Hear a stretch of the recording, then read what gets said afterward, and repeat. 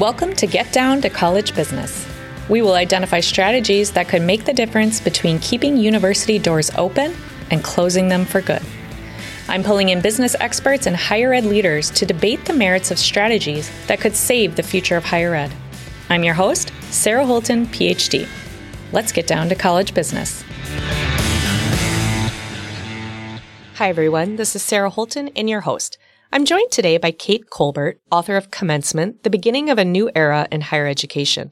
She co-authored the book with Dr. Joe Sallustio, and that was largely based on insights from interviews with over 125 college and university presidents. Commencement has been heralded by Forbes as the indispensable touchpoint of what's being said and around higher education. It's also been featured on media outlets around the world. A marketer by trade, Kate also authored the book, Think Like a Marketer, How to Shift in Mindset Can Change Everything for Your Business. Kate is president of Silver Tree Communications, where she specializes in conducting market research for colleges and universities. She also coaches higher education leaders. Her view is holistic. She sees everything from the top of the mountain all the way down into the weeds. So I'm excited today to pick her brain about the hard lessons we've learned in higher ed from 2023 and her very bold predictions for 2024. Welcome, Kate. Thanks so much for having me. Let's start with what we learned in 2023. I see it as a year of closures. The Higher Ed Dive reported that 26 United States colleges and universities closed or they announced their closures in 2023. More are likely on the horizon this year. And if I had to summarize this last year, I would spotlight the closures and the financial strain on schools, particularly smaller schools. How would you describe the year? Yeah, I think you're right to highlight the closures. And I think the closures are a way for us to understand so many things that are happening in higher education right now. 2023 had a lot of themes, I think, for me. In an industry overbuilt in terms of infrastructure, think about towns that have a community college and a private college and a state university campus. We're an industry that is overbuilt in terms of infrastructure, thus all the closings that you're seeing and the right sizing of higher education. And it's an industry also that's been over-reliant upon what I think is an outmoded, and what the data is now showing is an outmoded focus on serving full-time residential undergraduate students aged 18 to 23 with a traditional coming-of-age college experience. I think 2023 was the year that we got really honest with ourselves in higher education. It was the year that higher ed itself began to come of age. And I think it was the year that, as it were, we got down to college business, right? It's the year that we started having real talk about things that we had never talked about before. So we've started truly caring about affordability and access and flexibility. We started blowing up and upending the very trappings of our industry, like the agrarian schedule with summers off and traditional grades with no proof of skills learned or competencies mastered. So I think in 2023, we learned that it was important to start treating students as VIP customers, even though I remember, working inside higher ed when I used words like business or I talked about students as customers. I mean, I literally got yelled at early in my career at presidents who would freak out as if I'd committed some sort of crime, right? But in 2023, I think the schools that are really growing and serving their stake well have understood that students are VIP customers. I mean, to that point, my co-author, Dr. Joe Sallustio, said it best when he said, quote, education is a business and students are consumers. If you don't understand that, you've already lost. And I think he's right. And so for me, as I look back on this past year, and I had the opportunity because we were on book tour to be out there at a lot of higher ed conferences and sort of see what people were talking about and what they were doing on different campuses.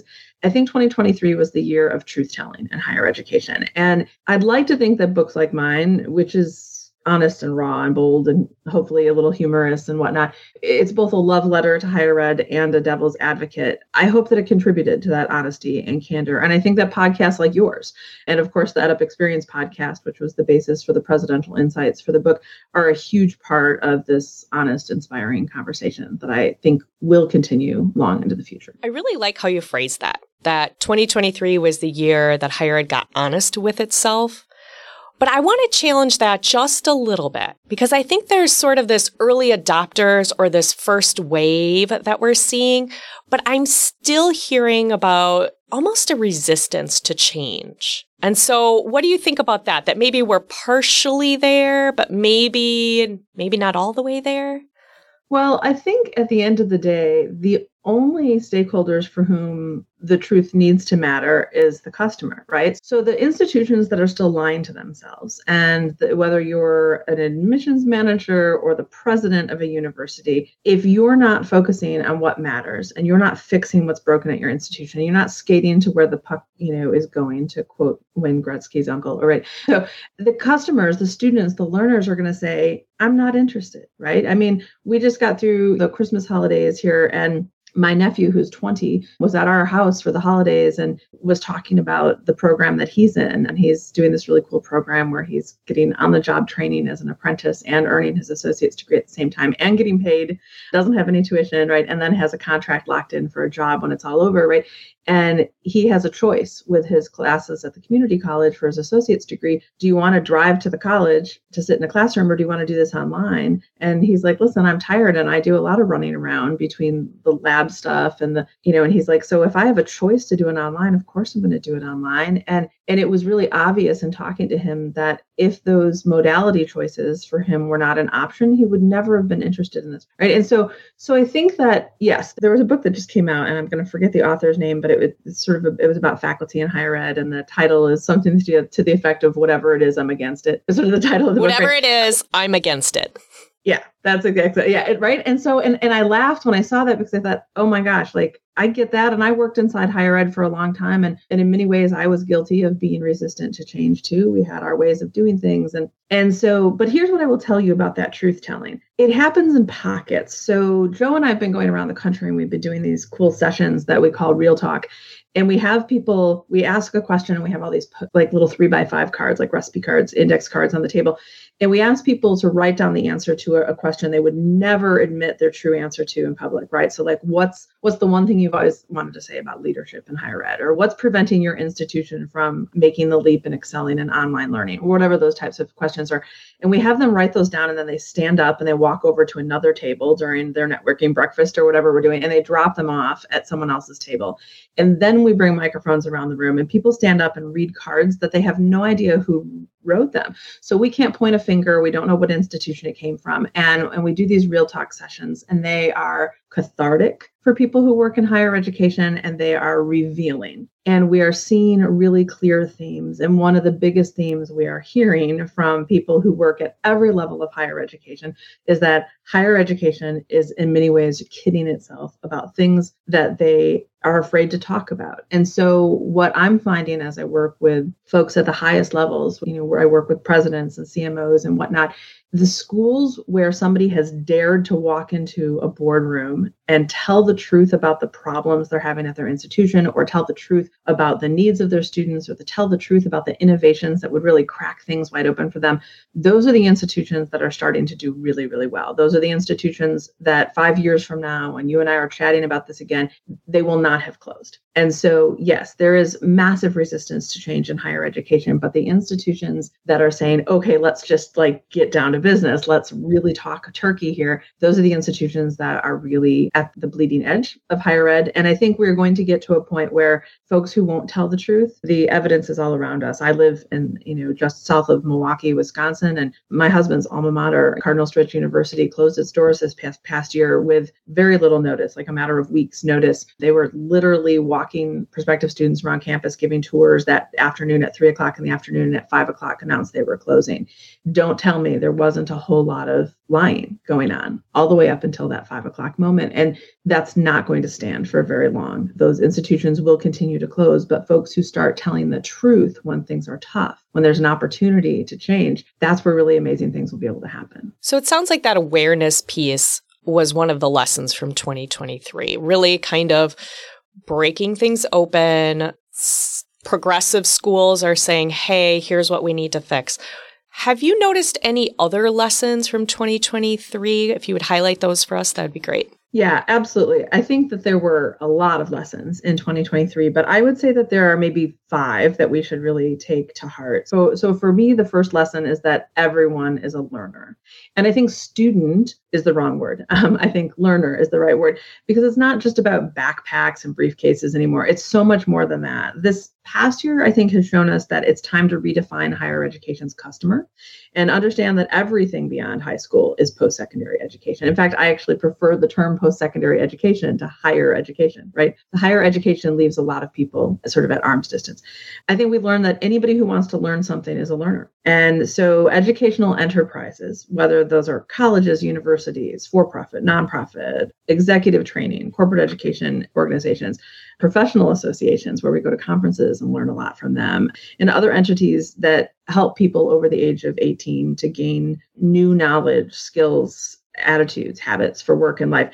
Those institutions need to meet learners where they are and offer them precisely what they need. And not just what they need, not just the educational experience that they're looking for, but when they need it, where they need it, how they need it, and a cost that fits their budget. And by the way, students today want to be able to say, I want to go from being an on-campus student to an online student, and I'd like to make that switch next week. And I don't want to lose any progress, and I don't want to have to take any time off, and I don't want it to cost me anything extra. And the schools that can do that are that nimble, are the schools that are succeeding. So, but everyone is a learner. So I think our definitions of quote unquote being a college student, right, or quote unquote going back to college, I think that is changing. And I think that is a really good thing. I think the pursuit of learning is becoming less daunting and more doable or accessible for everyone. And so I think for me, that was one of the big lessons of this past year, is that everyone is a learner. A second lesson from 2023 for me is that if cash is king in business and life, then accessibility and affordability are everything in higher education. So one of my favorite people to talk to in the higher education world is Dr. Malik Peter Corey, who's the president of Unity Environmental University in Maine. And he told us when we interviewed him for our book, and I'm going to quote him directly, he said, in 1965, we decided in America that every student deserves an education, but took a model only designed for the 1% and tried to mass produce it. And it's failing, and we're surprised. And I really love the candor. I mean, if you want to talk to somebody candid in higher education, like put Malik on your show. I mean, it's phenomenal. But think about that for a minute. So he's right. Like this past year, as we watched which colleges grew and which colleges closed their doors forever, right? And we saw really clearly, I think, which institutions that when an institution isn't affordable or accessible, when they don't understand what learners need and want, and they don't understand that you can't push people away who want to become your customer by saying, oh, you're not the right fit for us, or we don't like your entrance exam score or whatever, that's just not going to make it in this new era of higher education. I mean, if you think about that, like, can you imagine, Sarah, like if you went shopping for a hoodie on Amazon, or you went to go buy a hybrid vehicle at a car lot, and you were told that, oh, yes, there are plenty of hoodies available and plenty of cars available, but well, I mean, Sarah, you might not be the right fit for us. Have you thought about that other store or car lot down the street? Or, hoodies aren't for everyone, right? Cars are not for everyone. I mean, could you imagine what it would be like to be a consumer for any other product or service other than higher education and have folks literally pride themselves on the fact that they can only serve an intimate group of 1,200 customers a year? It doesn't make any sense, right? And I think that the industry there's a reckoning around that, understanding that accessibility and affordability, which makes accessibility also possible, is everything in higher ed. So that I think is the second theme of the year. The third theme for me is tied to this lesson about accessibility and affordability. And I think it's a big lesson about the value of a college education and the death of elitism in higher education. And so, listen, I came of age in the higher education space, getting my own college degrees, 4 of them that I racked up over time, believing that the, elite school, that there was a difference between a $13,000 a year and a $50,000 a year bachelor's degree program. And ultimately, we know that that's not true, right? That's what accreditors are for. For the most part, accreditors ensure parity across academic programs, across institutions. So it really is all about brand. It really is all about experience, right? But ultimately, academically, you're getting the same thing. And so earlier this month, probably a few weeks ago, call it 3 weeks ago, the editors at LinkedIn reached out to me and asked me to weigh in on a topic that prior to this year or last year, I can't actually even imagine being asked.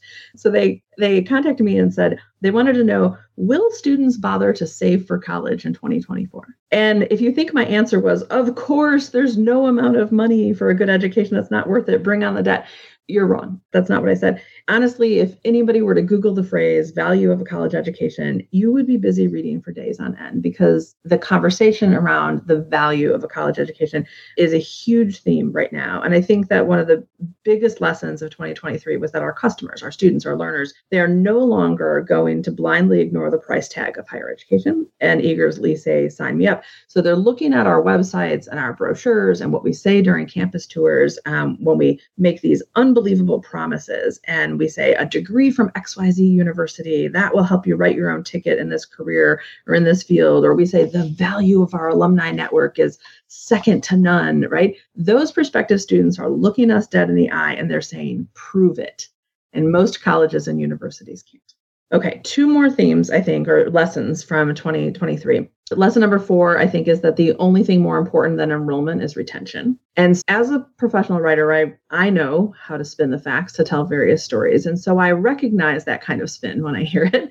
And in these past few years, and especially this last year, a lot of higher education leaders have actually looked me in the eye and lied to me about their enrollment situation. And they do it in a very, very casual way and in a proud way. Presidents, admissions leaders, they'll brag about, we recruited our largest freshman class in history, but they won't tell you that their overall retention is below 70% and that graduating from their institution is a coin toss at 50-50 best, sort of, or worse. And that's really scary, right? And so retention, a lot of folks are having trouble keeping their students. And that is a huge issue right now. Others will fudge the numbers the opposite direction, by the way. So, do I see it? Yes, all the time, that institutions will brag about how many graduates crossed the stage at this last year's commencement ceremony, but they won't tell you that their incoming class was so small, that the demand for whatever it is that their institution is offering is so small that they're going to need half as many chairs for commencement 2020. And so I'm pleased to see, and this is why this theme is so important around retention. So I don't want to be just gloom and doom about how hard it is to retain students. I'm pleased to see that a lot of institutions are doing something about it. So they're hiring directors and even vice presidents for retention. I know you just had one on your podcast from Eastern Kentucky University, right? Right.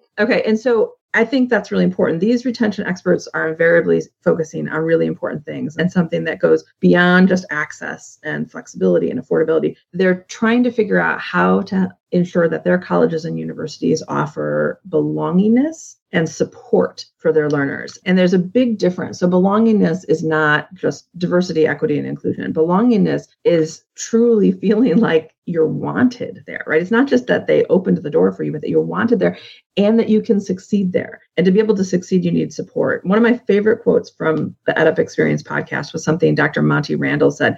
Dr. Randall is the president at the College of the Muskogee Nation. And he said something I quote all the time. And he said this: access without support is not opportunity. And I think that's a really huge lesson for us. And I've been seeing that play out in higher education right now. And I would say the fifth theme or lesson from 2023 is that partnerships are the future of higher education. And so, of course, mergers and acquisitions, and you've talked about that on the show, and even more creative opportunities than that. But it's also really unique, interesting partnerships that are at the program level. So there's big partnerships when you look at something like Western Governors University and their relationship with the KFC Foundation, right? So if I'm want to go get a job working at my local KFC, I can get a college education for free. That's huge, right? So there's those kinds of partnerships, but there are also really creative partnerships. And I think I'm at liberty to talk about this. I was talking the other day to Dr. Philly Mantella, the president over at Grand Valley State University, who I also worked with when she was at Northeastern University.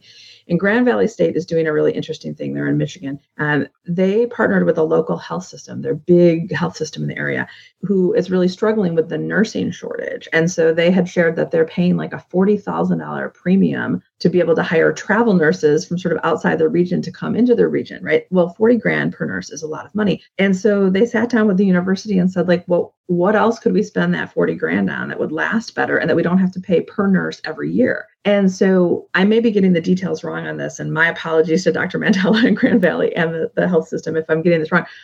But they're doing something to the effect of essentially saying, well, what if the health system agrees for every nursing student that comes into Grand Valley that they'll pay a $20,000 scholarship per year to that student? And when that nurse graduates, if they will come work for that health system, and they will give them like a $20,000 signing bonus or a $20,000, whatever that turns out. So they're essentially still spending $40,000 per new nurse, but they're getting brand new trained nurses who are committed to working for them for a period of time post-graduation, and they're doing it in a really interesting way. And so those kinds of partnerships are starting to crop up. We also found it really interesting, Joe and I did, when we did the research for commencement, we asked for a lot of truth telling. So we did, in addition to all the interviews, we did some survey work, and it was anonymous. So that helped with the truth telling.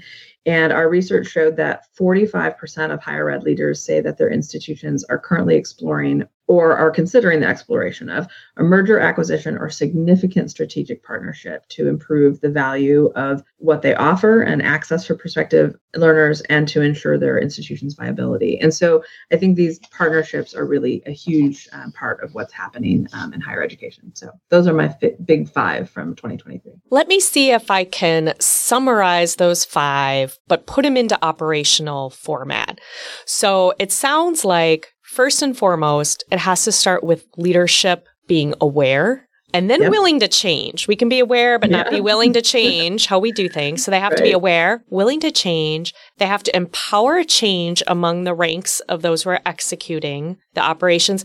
And then also they have to have the actual business operations be nimble enough to be able to implement those changes. Did I summarize the operationalism of this? Yeah, absolutely. Absolutely. What common patterns do you see in schools that seem to struggle? Yeah, so you were actually just getting exactly at the answer to this question, right? So you're talking about like, how do you operationalize this stuff, right? So in order to be better and to serve students and learners in the way that they want to be served and deserve to be served right now, how do we do that? How do we make that work? And it really starts with the right governance model. And I would say most colleges and universities have the wrong governance model. And so among schools that struggle, if I'm looking at a school, right? So there are, I know you've had Gary Stocker from College Viability on the show, and he has these unbelievable sort of metrics that you can look at, right, for an institution and know whether it's kind of on the bubble. And that data is fantastic. I use that all the time, by the way.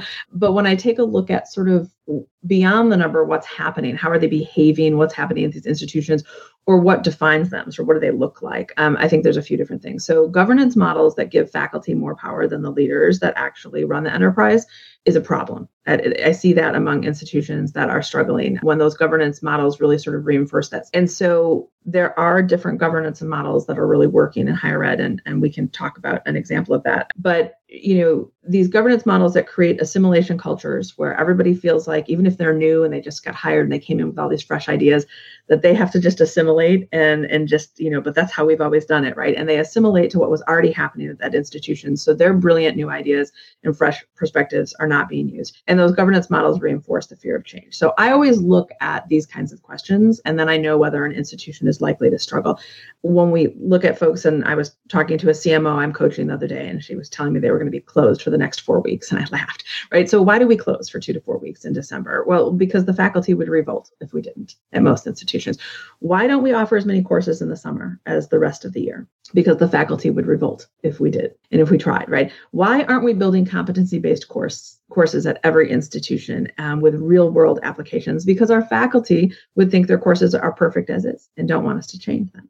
Why don't all classes have guest lecturers? Why don't all classes have hands-on projects? Because that's a lot of work to coordinate, and it's a lot to ask of our faculty. And at most institutions where shared governance include a faculty senate and whatnot, these ideas can be sort of dead on arrival if the faculty don't want to do it. Why doesn't every college student get 2 to 3 internships at every college or university in the United States? Because that's a lot of work. That's hard to operationalize. It's hard to do. So, and then at the staff ranks, right? So I don't want to beat up on faculty. I love faculty. I started my career as a faculty member. So with all due respect, I'm actually criticizing the structure of how colleges and universities typically work. But at the staff ranks, there are problems too. Why at the staff ranks do we let mediocre performers be kept for 30 years at a college or university?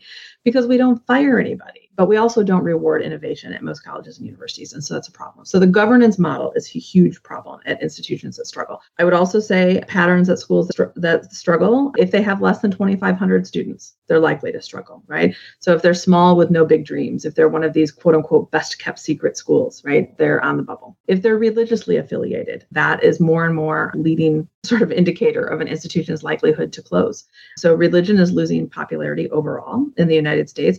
And even for students who have a particular religious faith, most want education and religion uncoupled. So they want to get religion at church, temple, mosque, at home, wherever, and they want to get education, right? So we live in an a la carte world, and they want to get education at the university. And incidentally, we see this in other industries too. So we see this in healthcare. So it was very common when, I'm about to turn 50. When I was growing up, it was very common for the local hospitals in any major city or region to be affiliated, to be a Saint something's college, right? To be affiliated with a church. We have a health system here in Kenosha, Wisconsin, that was called St. Catherine's Hospital. They were recently acquired by Froedtert and the Medical College of Wisconsin.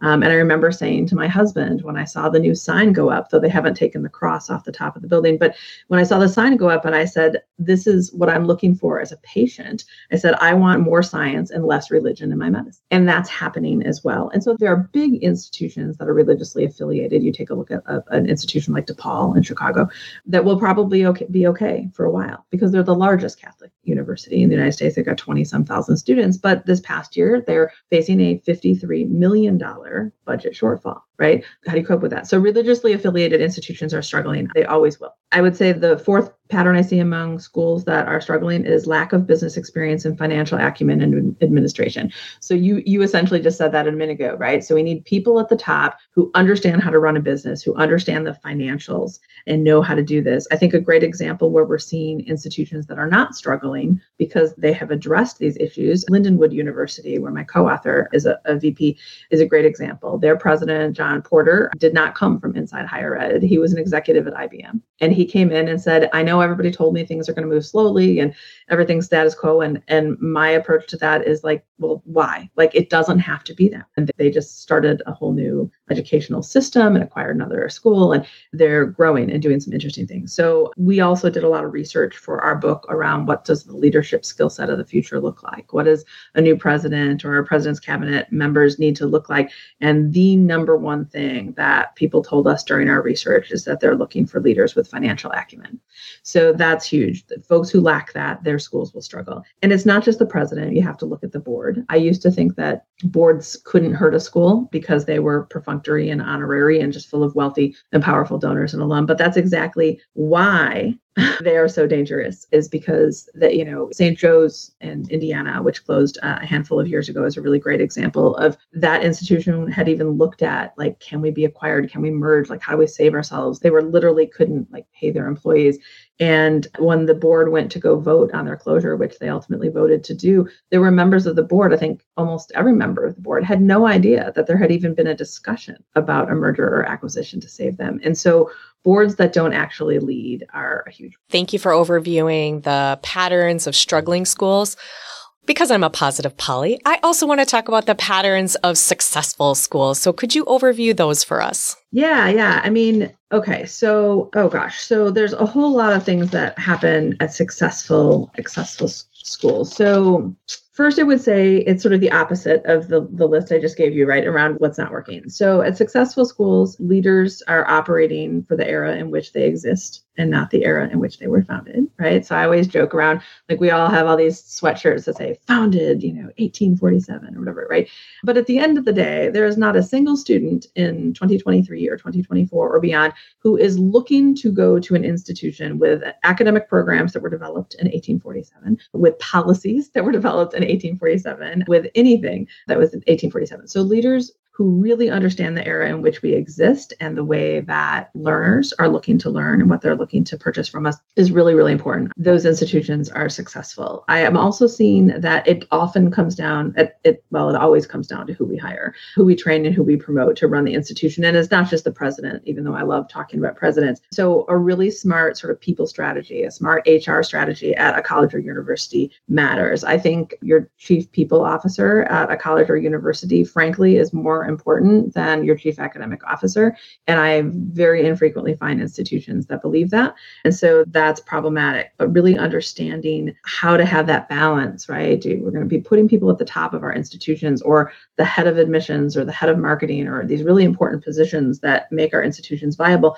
We need to have people who have financial acumen, who have worked in other industries, who have customer service experience, who have expertise in marketing, enrollment, brand, and by the way, who understand higher ed, right? So I'm a big fan of hiring from outside of higher ed, but I do think there is value in people having spent 10 years inside higher ed in some capacity. And having people who we hire and put into important positions who are open-minded to new structures and new operating models is really critical. Our research for the book actually showed us that, and they have to have really strong communication skills. And when we see that, when we see really, really talented people with the kinds of talents and skills that are needed, institutions are successful. Successful schools are also growth focused right now. So they're not settling for 1,200 students, and they're not complacent with having the same portfolio of academic programs that they offered 10 years ago. So institutions that are successful are always looking to figure out, like, where do we go next? What does the industry need from us? What does the workforce need from us? What does this country, what are our communities, what is needed of us? And how do we fill those needs? And so there are, for as many schools are closing, right? And if we talk about the academic cliff, right, we don't have as many 18-year-olds ready to go off to college because of a birth rate decline. There are institutions that are growing, and there are institutions that are growing really, really quickly. So there's the big ones, right? Western Governors, Arizona State, SNHU, Capella, all the sort of biggies, right? And by the way, lots of growth at the University of California system. There's a lot of growth in Texas schools, Utah, HBCUs. So there are segments that are growing. And so those are interesting places to look, who has sort of a growth mindset. I think other patterns among successful schools are true student-centered experiences. So colleges and universities that are doing well and that will do well as we sort of get deeper into this new era in higher education are institutions that truly put the student at the center of everything they do, that have created friction-free processes. So how do we take out the confusion and the friction in admissions? How do we take out the friction in day-to-day the student experience? How do we think about students as customers? How do we make sure our websites and our student information systems and the portals the students use to log into things, how do we make it as intuitive as something they would choose to download on their phone or choose to spend time with? And I think that's really important. And I think, the other big thing is that successful institutions right now are focused on outcomes and access. So I've always joked around, and I talk about this in the book, that if I were to found a college or university, that our tagline would be outcomes for everyone, because it gets at exactly what really matters. It's about, and by the way, there'd be a lot of support for everyone in order to get them those outcomes. But it's really that it's about helping students get outcomes, and not just a piece of paper, not the pretty piece of paper. That's not the outcome we're looking for. Outcomes that actually matter in work and in life, right? I'm not anti, make people a well-rounded thinker, all those things, right? Those things matter in life. So I care about soft skills too. I'm not just about certain hard skills for very specific workforce stuff, but outcomes and access matter. And I think that those are the things that are making successful schools successful right now. You mentioned marketing in a couple of different ways in that response. And I know you have a marketing background, so I want to probe a little bit more on that. If you were to found this university that you're talking about with its friction-free processes and experiences and outcomes for everyone, how would you go about creating marketing buzz for this new university? Oh my gosh, I would have so much fun at Colbert College, right? We would have so much fun. So, I would be learning from some best practices that other institutions are doing right now. And then I would also be wanting to test all kinds of, but I would be looking at things like, how do we give students, so the number one thing that folks interact with when, whether you're a prospective student or a parent or a guardian of somebody who's headed off to college, or you're maybe even a high school teacher or a counselor, guidance counselor, the first thing that people interact with is a college or university's website. And so I would be taking a look at, how do we make sure that the homepage of the website is all about recruitment, right? So a lot of colleges and universities, they have all kinds of news, and there's kind of stuff for alums, and there's stuff that's sort of signaling to different marketplaces, right? But at the end of the day, the customer that keeps the lights on at every college or university is the tuition paying customer, right? With the exemptions of Ivies who could live off the interest of their endowments. And by the way, give free tuition to every student every year for the end of time and never run out of money, but won't. But that website is really, really critical, right? And so St. Louis University has a really cool admissions page. It's u@slu.slu.edu. And they do a really cool thing. So they have personalized that first interaction and they've taken away all of the distractions so that they're relentlessly focused, right? So think about when you go anywhere, whether it's Amazon or a website, and they're immediately showing you what are the deals of the day or what's some featured products, right? They don't want to wait for you to sort of figure out like what you're looking for, right? And it's the same thing with colleges and universities. There's a lot of academic programs. You can get lost in the weeds. So St. Louis University did a really interesting thing that they have a very simple form with big fonts and it's really easy and you want to fill it out. In fact, I had to like restrain myself from filling it out because I didn't want to put a fake lead in their system, but I kind of wanted to fill it out. And the form is called, "What will your college experience be like?" And they ask like 3 questions. What do you want to study? Where do you call home? And where do you see yourself a year after college graduation, right? So they're trying to figure out, are you doing this as a stepping stone to grad school? Are you doing this to then go straight into something? Like, what are you trying to do? And you answer these very simple questions, and then they help you figure out sort of what the path is that they can help put you on. And that would be a good fit. I'm also a big fan, with huge respect to David Meerman Scott, who sort of coined the phrase newsjacking. I think colleges and universities are sometimes doing some good things around newsjacking or trendjacking and figuring out what's happening in the real world outside of our campus and how do we tie ourselves to that. So at the very beginning of the pandemic, so right after, literally within days of the pandemic being declared in mid-March 2020, so in that sort of March, April 2020 era, UCLA did a really interesting thing. And they created all these cool Zoom backgrounds because suddenly everybody was at home and everybody was on camera. And they created all these really cool Zoom backgrounds with pictures of their campus. And they placed paid advertising, sponsored ads all over the internet. So when people were typing in things like, Zoom or virtual classroom or Zoom backgrounds or whatnot, they were finding all of these really cool pictures of UCLA that you could download and use as your background. And they were, by the way, telling you about UCLA in the process. And so that was a really interesting thing. So those types of meeting the moment and sort of jumping on the bandwagon, I think is really cool. I definitely think that I would be effortlessly inclusive if I could be in my marketing. So I would be looking at how do we share stories of inclusivity that, again, are effortless, where it's not even about sort of saying, hey, this is inclusive and shining a light on it. So, we get criticisms in the marketing of higher ed for the photographs that everyone calls 3 and a tree, right? It's 3 students standing under a pretty tree on this flowering quad on a university. And those 3 students are invariably, one is white, one is black, and one has some ambiguous ethnicity where you're like, maybe she's Persian, right? And you can't quite tell, right? And that is this formula. But what does it look like for us just to have, in our stories about what was going on our campus to be, talking about a student who's a wheelchair marathoner, or, having photos of graduates who are wearing, I saw this at a graduation ceremony I worked at this last year that made me cry, students who are in their caps and gowns and have a beautiful button on their regalia that says "First in my family," right? Like that tells a story. And so I would be doing that. I would absolutely be using humor if I was promoting a college or university. I mean, especially if I'm going after 18-year-olds, like the sort of stiff formal stuff just doesn't work. It may work for their parents. Carthage College, here down the road from us, where I sit on the President's Leadership Council, everybody loves the president's dog. The president's house is on campus, and he has this like basset hound that's like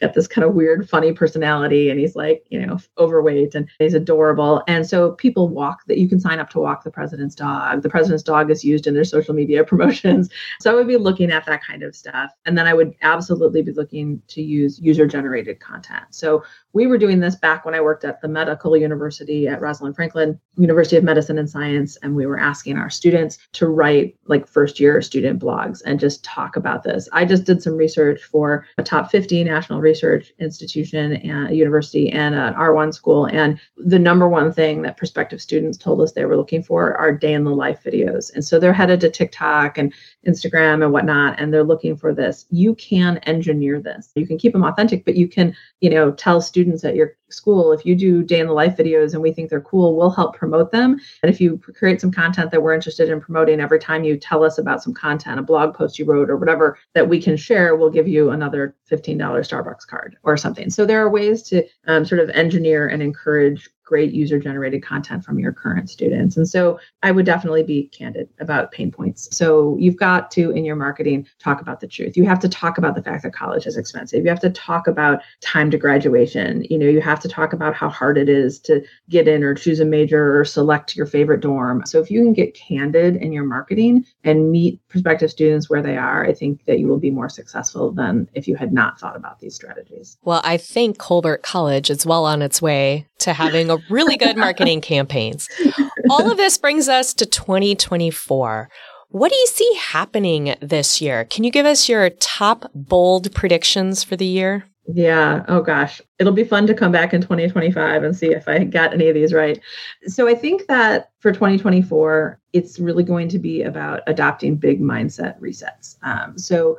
One, I think the first big mindset reset that those of us who work in around or on behalf of higher ed need to be thinking about is that higher education is not an island. So we talked about partnerships and how that's really important. I think a second mindset reset is that your imperative in higher education is a people imperative. So if you aren't showing up to work every day trying to figure out how do I better serve our students, our learners, and how do I better serve our people who run this institution? How do I take really good care of the staff and faculty and administration at this institution? So our imperative institutions is not just so much about programs and degrees and pretty pieces of paper. It's about people. It's about students. It's about staff. It's about faculty. It's about administration. And we've got to figure that out. I think a third important mindset reset is a bias toward action. So higher education historically has been full of big ideas and really, really short on action. And one of my most empowering things that ever happened to me in my career, and I think helped me be so much more successful than I would have been otherwise, is when I was the director of marketing at a graduate business school, my CMO said to me very early on after I was hired, he said, "Kate, my bias is toward action." And he said, and what I mean by that is I hired you because I know that you know what you're doing. I hired you because I trust you. And while you and I might make different decisions or do things differently, he said, if I'm not at my desk and you have a question for me, if I'm on a vacation or I'm inaccessible and there's something that our students need from us, our alumni need from us, the world needs from us, and you need to make a decision. He says, I don't want to come back and find out that you did nothing and waited for me. He said, I want you to act. And he said, I want you to act on behalf of our stakeholders and do your very best job in doing that. I have a bias toward action. And I've always loved that phrase, I have a bias toward action. And that's the kind of leader I try to be with my people too, is like, just do it. And maybe we'll do it differently next time. So I think that's really important. Within those mindset resets, we have to be thinking about, focusing on technology adoption to make those opportunities happen and thinking about more retail mindsets, which I know a lot of people hate talking about, but it's true. That's prediction number one. So that we have to change our minds in order to change higher education. That's the number one thing. I would say a prediction is that we are going to continue to have to figure out how to be more comprehensive and yet focused. And what I mean by that is that this doesn't mean that I think every college and university needs to have 75 majors, right? So there are some institutions that are just business schools or just environmental universities or whatever. But we have to figure out how to respond to the fact that college students are looking at us right now and they're not wanting us to say, well, we either do this or this. They want everything. They kind of want it all. They sort of have it all college experience. And again, that comes down to, but I want to take some of my classes online and some of them in person, or I want to be able to adjust this way. I want flexibility. So that whole, how do we do more and not necessarily do more with less? I hate that phrase. Like, we don't have to do more with less. If we're successful and we're bringing in alternate revenues in various different ways, and we don't have to always put that onto our students, there are auxiliary revenue opportunities for colleges and universities. How can we hire more staff? I'm actually helping an institution in Texas right now hire a whole bunch more staff. So it's not about or, but and. And I think that as part of that, it's important for us to realize that while in higher education, it's nice to offer an experience, it's more important that we offer a result. And while it's nice for higher education to improve social mobility for some citizens, it's important that we do it for all citizens. So we're coming back to my outcomes for everyone, right? So how do we do that? I think that there will be a lot more closures. We started this conversation talking about closures. We're sort of bringing that back here at the end of our conversation. I think there will be a lot more closures. I also think that parents and prospects are going to learn how to shop for a college. Our book actually has a section called 7 Mighty Tips for Choosing the Right College, where we do some inside baseball to teach people how to choose the right school and how to walk away from the ones that are wrong. I think Gary Stocker's college viability tool for assessing who's going to be in business 4 years from now will continue to be important. And more folks are going to be negotiating their tuition and aid package. So more people are going to be using Mark Salisbury's Tuition Fit to make sure they're getting the right offers. So I do think that, I think we're going to see fewer people falling for predatory terms for student loans, as I did for my 4th college degree. And, and I think that already underway, of course, is that when we think about modality, online, hybrid, in-person, on ground, I think that's going to become irrelevant. It's just a modality, right? We need to be able to be doing all of it. And it's not about, do we go online? Well, you have to. Not 100%. There will continue to be folks who want to do a residential college experience. But by the way, there are students who still want to be able to take some of their coursework from their dorm room. And so how do we think about that? So yeah, I think that the demand for exorbitantly expensive experiences is decreasing. And so figuring out how to make things more affordable. I've been working with institutions that have literally slashed their tuition in half. And those institutions are growing and their financials look fantastic. So the price tag is going to start to change in higher ed too. We're going to finally see it start coming down across the board, which is exciting to think about. Great predictions for this year. I have one last question as we're wrapping up here. If you were the leader of a college or university, what would be your New Year's resolution for this year? Can I have more than one? I would resolve to blow up the operating model in service of the students. And I would probably hire Dr. Malik Peter Corey at Unity University, who blew up their operating model and their governance model and created these sustainable educational business units and run their school as sort of like multiple businesses. It's phenomenal. I'm a huge fan. I would probably hire him to come coach me through it. So that's probably my first resolution. I would resolve to blow up the operating model and serve as the students. I would resolve to reduce committees by 50% or more, and I would hold my faculty and staff to that. Again, bias towards action. Can we make a decision? Can we just make the decision and move forward on that decision and operationalize it? Like, do we really need a committee about this? I would resolve to actually take the advice of the alumni, student, parent, and business leader community advisory boards. So why are we having all these meetings with free lunches, whatever, for all these advisory councils if we never take their advice? So either start taking their advice or dissolve them. I would resolve that. I would resolve to invest in technology to create more sort of high-touch experiences that high tech can enable. I would resolve to stop hiring junior people in admissions and retention roles. I would hire the best sales professionals and the best customer experience professionals that money can buy. Because if at the end of the day, my institution's viability and staying in business is about recruiting students and keeping those learners engaged and continuing to pay their tuition bills, the most important people in that institution it's not me if I'm the president. It's not me at all. It's the admissions folks and it's the retention folks. And I would not hire junior people. I would get the best talent that money could buy. I would resolve to relentlessly ask myself, could this meeting be an email? And could this full-time staff role be a more talented contractor? And so I would be thinking a lot about that. And I would also have a final resolution to devote at least 40% of my time to external relationship management and workforce development efforts that really enable innovative programs at my institution and to produce graduates who fill the needs of the area employers. Well, if you did all those resolutions, you'd be very busy. I would be very busy, but I love them. Yes, they're great. I think we would be very happy with the results. Absolutely, for sure. Kate, thank you so much for being here today. And I'm sure some of our listeners are going to reach out, learn more about what you can offer and your work. So I'll be sure to include your LinkedIn profile as well as your book website on our show notes. Thank you again. Thanks so much for having me.